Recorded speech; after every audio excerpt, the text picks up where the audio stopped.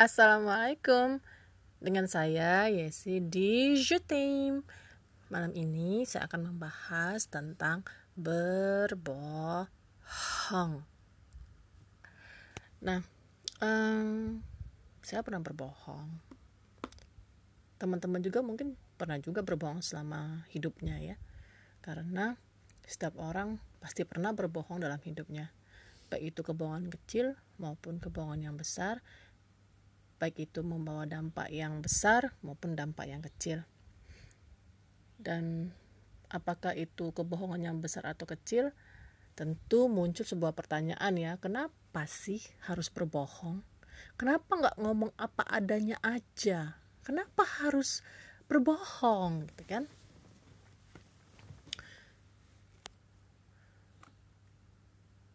Aku tuh maunya kamu tuh jujur aja. Tapi nanti ketika jujur terus dilempar sama sendal atau dilempar pisau, itu reaksi dari kita ya yang tidak siap dengan sebuah kejujuran, tapi kita meminta untuk orang-orang di sekitar kita untuk jujur apa adanya. Baiklah, tentu kita ingin tahu kan kenapa seseorang itu berbohong. Saya akan sampaikan beberapa alasan kenapa manusia itu berbohong. Yang pertama adalah ada konsep pemikiran yang menyatakan bahwa kadangkala kita tuh perlu berbohong untuk mempertahankan diri. Jadi kebohongan itu alasannya sebagai satu bentuk untuk mempertahankan diri.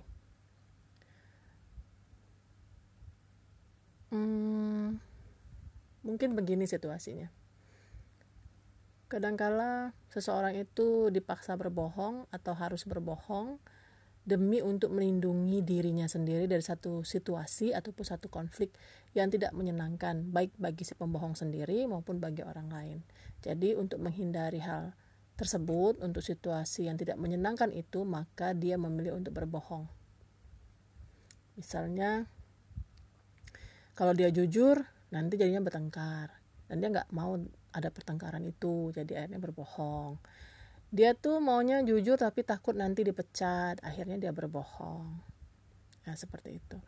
Jadi untuk mempertahankan dirinya ya, diri si pembohong ini, supaya dalam situasi dan kondisi yang menyenangkan dan dia bisa meredam reaksi negatif dari orang yang ada di hadapannya atau yang dibohonginnya itu, baik itu atasannya, anaknya, saudaranya ataupun istrinya. Lalu ada pula yang bilang bahwa kadang-kala kita tuh perlu berbohong untuk menyenangkan orang lain. Karena mereka yang memiliki konsep pemikiran seperti ini mempercayai bahwa gak semua kebohongan itu didasari niat yang buruk. Ada loh yang namanya kebohongan yang putih atau white lies. Orang tersebut berbohong karena ingin menghindari lawan bicaranya untuk sakit hati. Misalkan seorang ayah yang perlu berbohong kepada anaknya supaya tidak menangis. Dan ini biasanya dilakukan juga oleh ibu-ibu. Misalkan gini ya, ibu-ibu itu kan suka ke pasar. Dan supaya anaknya tuh nggak nangis, jadi nanti dia bilang, mama mau ke pasar dulu ya, nanti mama beliin adek coklat atau kue atau permen atau apapun yang suka anaknya. Lalu anaknya pun tampil dengan gembira kan dan tidak ingin ikut ibunya ke pasar karena dia berpikir bahwa nanti dia dapat apa yang dia inginkan, apa yang dia mau.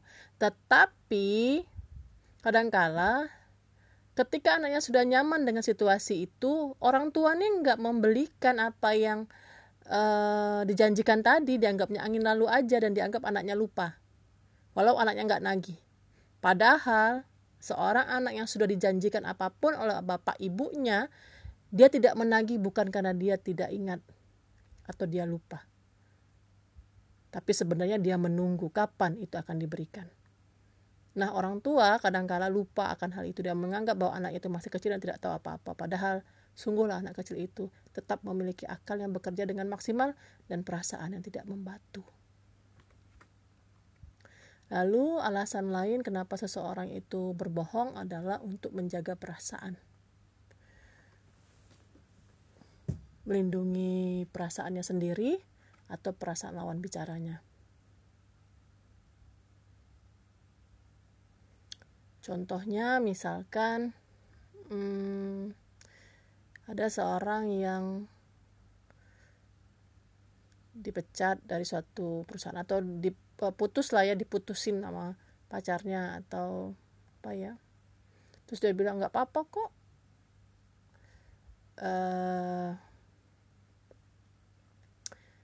Dia juga nggak baik-baik amat.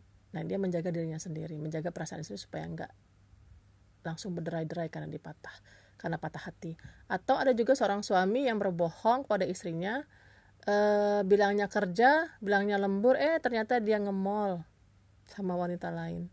Kalau dia bilang dia akan nge-mall dengan wanita lain kepada istrinya, tentu tidak akan diizinkan dan tentu istrinya akan amat sangat marah sekali, bukan? Atau kadang-kala seorang istri itu bilangnya mau ke rumah teman, tetapi dia nggak ke rumah temannya tapi ke tempat yang lain. Itu juga seperti itu. Lalu alasan yang lain adalah memperlihatkan kesan yang baik. Seseorang itu akan mampu melakukan apa saja demi menunjukkan citra baik pada orang lain, meski itu kadang dengan berbohong. Banyak kan kesan baik itu dilakukan oleh mereka yang di sosmed. Apa yang ditampilkan itu tidak sesuai dengan kenyataan. Tidakkah itu namanya berbohong juga? Lalu ada juga yang patut atau perlu berbohong supaya disukai.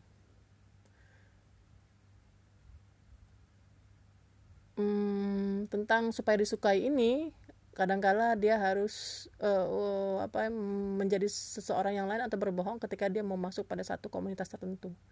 Misalkan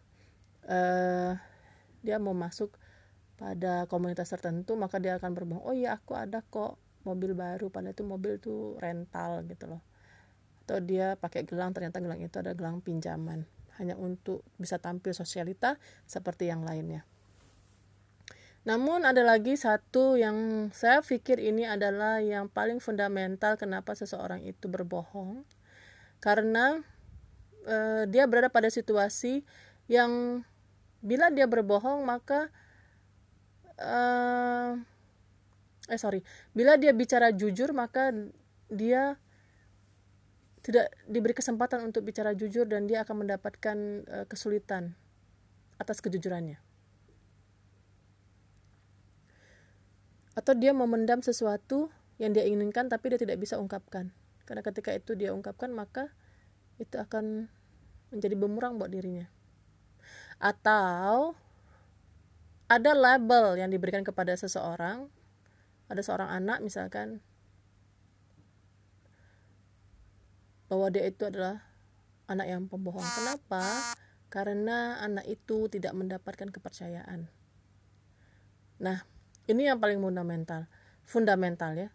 Jadi ketika kita itu seseorang itu cenderung berbohong ketika kita tidak memberikan kesempatan atau tidak mau mempercayainya. Dan kita mempunyai stigma bahwa dia berbohong. Jadi ya sudah, aku jujur juga nggak dianggap. Jadi ya bohong aja. Dan kadang-kala juga mereka melakukan kebohongan itu tanpa ada rasa bersalah. Karena itulah yang terbaik yang bisa dilakukan. Jadi para sahabat, ketika ada seseorang yang berbohong kepadamu, coba tanyakan pada dirinya sendiri, kenapa orang itu berbohong kepadamu? Apakah kamu tidak mampu untuk melihat kenyataan dan belum siap untuk menerima sebuah kejujuran, sehingga dia harus berbohong kepadamu? Atau kamu memang gak mempercayainya, sehingga apapun yang dia katakan tetaplah kamu anggap itu sebuah kebohongan? Atau kamu dianggap orang yang terlalu baik sehingga dia tidak ingin kamu melukai kamu, jadi dia berbohong. Tapi apapun itu, yang namanya berbohong tetaplah tidak diperbolehkan dalam Islam, dan itu sungguh menyakitkan. Ada peribahasa yang mengatakan bitter honesty is better than a very great lie. Jadi getirnya kejujuran itu lebih baik daripada kebahagiaan yang diberikan, yang disuguhkan itu, tapi itu cuman bohong belaka atau berlandaskan pada kebohongan. Semu jadinya. Jadi ingat suatu kisah, suatu ketika Rasulullah itu sedang berdiri di sebuah jalan, lalu tiba-tiba ada yang melewatinya. Sedang orang laki-laki ini sedang lari, kayaknya sih habis dikejar-kejar gitu ya, lagi dikejar-kejar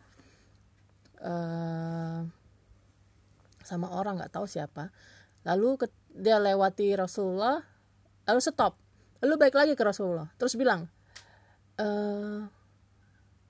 nanti kalau ada yang tanya, bilang ya aku nggak lewat sini. Rasulullah bilang iya.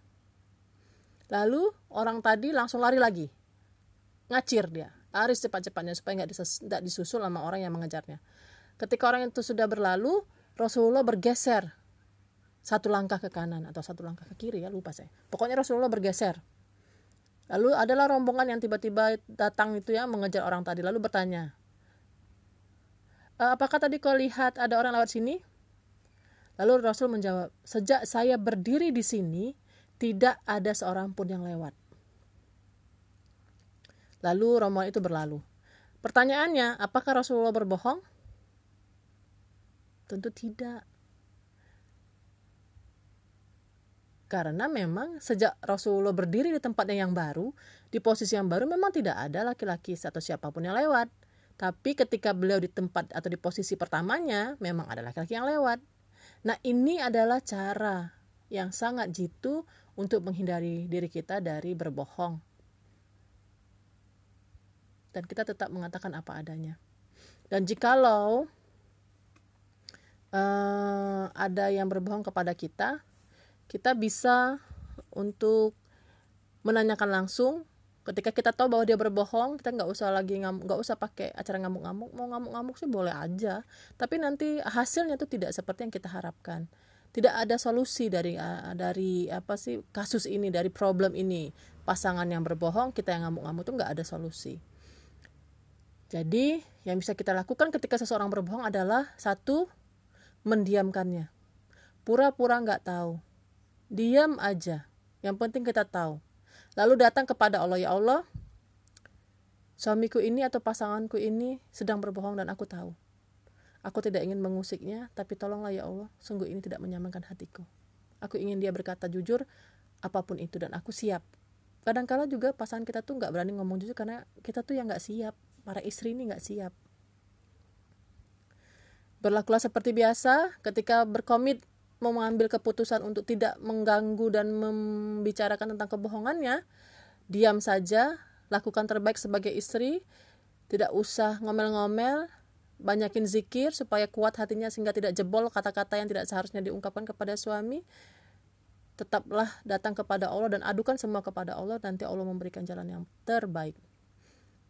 Apakah dia akan terbuka, apakah nanti dia akan bercerita, ataukah nanti dia akan berubah, itu tergantung dari ending dari doa yang sahabat sekalian sampaikan kepada Allah maunya apa. Lalu yang kedua adalah mengkonfrontasikannya, sampaikan kepadanya, aku tahu kamu berbohong dan aku ingin tanya, kenapa kamu berbohong?